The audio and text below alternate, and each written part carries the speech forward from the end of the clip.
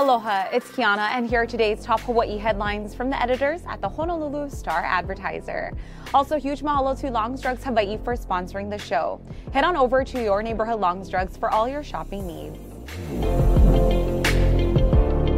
Former Minneapolis police officer Derek Chauvin has been sentenced to 21 years in federal prison for violating George Floyd's civil rights. Chauvin agreed to a sentence of 20 to 25 years as part of a plea deal in December. Prosecutors sought the high end of that range, arguing that the former police officer killed Floyd in cold blood. Chauvin's attorney said his client was remorseful and sought 20 years. During Floyd's arrest in May 2020, Chauvin, who is white, knelt on Floyd's neck for more than 9 minutes as the black man pleaded that he couldn't breathe. Floyd's killing sparked protests in Minneapolis and around the world over police brutality and racism.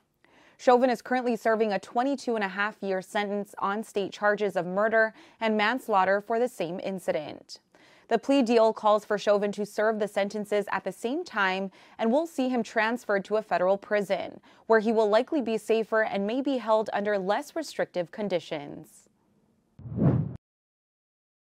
Prime Minister Boris Johnson has agreed to resign as leader of Britain's Tories after a series of scandals led to a revolt from his own party.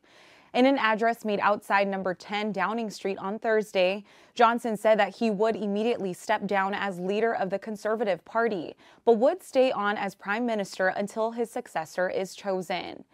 Details of the process will be announced next week. The last leadership contest took 6 weeks. Today's announcement follows a wave of resignations from top government officials who quit over Johnson's latest scandal, which involved the appointment of a politician accused of sexual misconduct. The 58-year-old Johnson was swept into office 3 years ago on the back of Brexit promises. As Prime Minister, Johnson managed to pull Britain out of the European Union and steered it through the COVID-19 pandemic. But he also faced accusations that he was too close to party donors, protected supporters from corruption allegations, and misled Parliament about parties that broke his own COVID-19 lockdown rules. Former Theranos executive Ramesh Sunny Balwani has been found guilty on all 12 counts of defrauding both investors and patients who relied the company's flawed blood tests.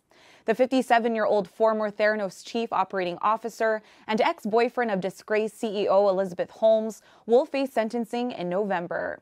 The 38-year-old Holmes was convicted on 4 counts of investor fraud and conspiracy earlier this year. During that trial, she accused Balwani of sexually and emotionally abusing her, allegations Balwani denies.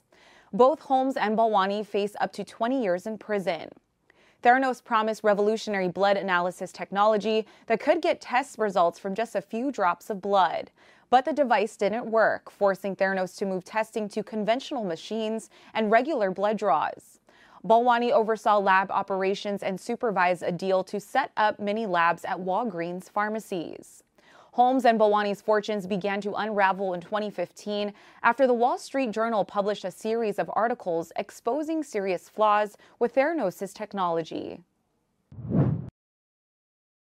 A 21-year-old man has been arrested in connection with the alleged armed robbery of a Kapalama convenience store early Wednesday. Police said a masked man brandishing a handgun entered a 7-Eleven on North King Street shortly after 2 o'clock in the morning. He demanded money and threatened the store employee. The suspect fled the scene with an undisclosed amount of money, but he was located in Iwilei about 5 hours later. Police arrested the man on suspicion of first-degree robbery. No injuries were reported in the incident. WNBA star Brittney Griner pleaded guilty to drug possession charges on the second day of her trial in Russian court. Griner was detained at a Moscow airport in February while returning to play basketball in Russia. Police said they found vape canisters containing cannabis oil in her luggage. Griner told the court that she didn't intend to commit a crime and said that the canisters were packed unintentionally. The 31-year-old Phoenix Mercury center and 2-time U.S. Olympic gold medalist could face up to 10 years in prison if convicted. A guilty plea could set up a potential prisoner exchange between the U.S. and Russia. The White House continues to characterize Griner's detention as wrongful, but it has not publicly committed to a particular diplomatic strategy beyond seeking her release. Griner's next court appearance is scheduled for July 14th. For more on these stories and all the latest headlines, subscribe to the Honolulu Star Advertiser. Visit Hawaii's top source for breaking news online at staradvertiser.com and download the Star Advertiser mobile app. Mahalo, have a great day, and we'll see you back here tomorrow.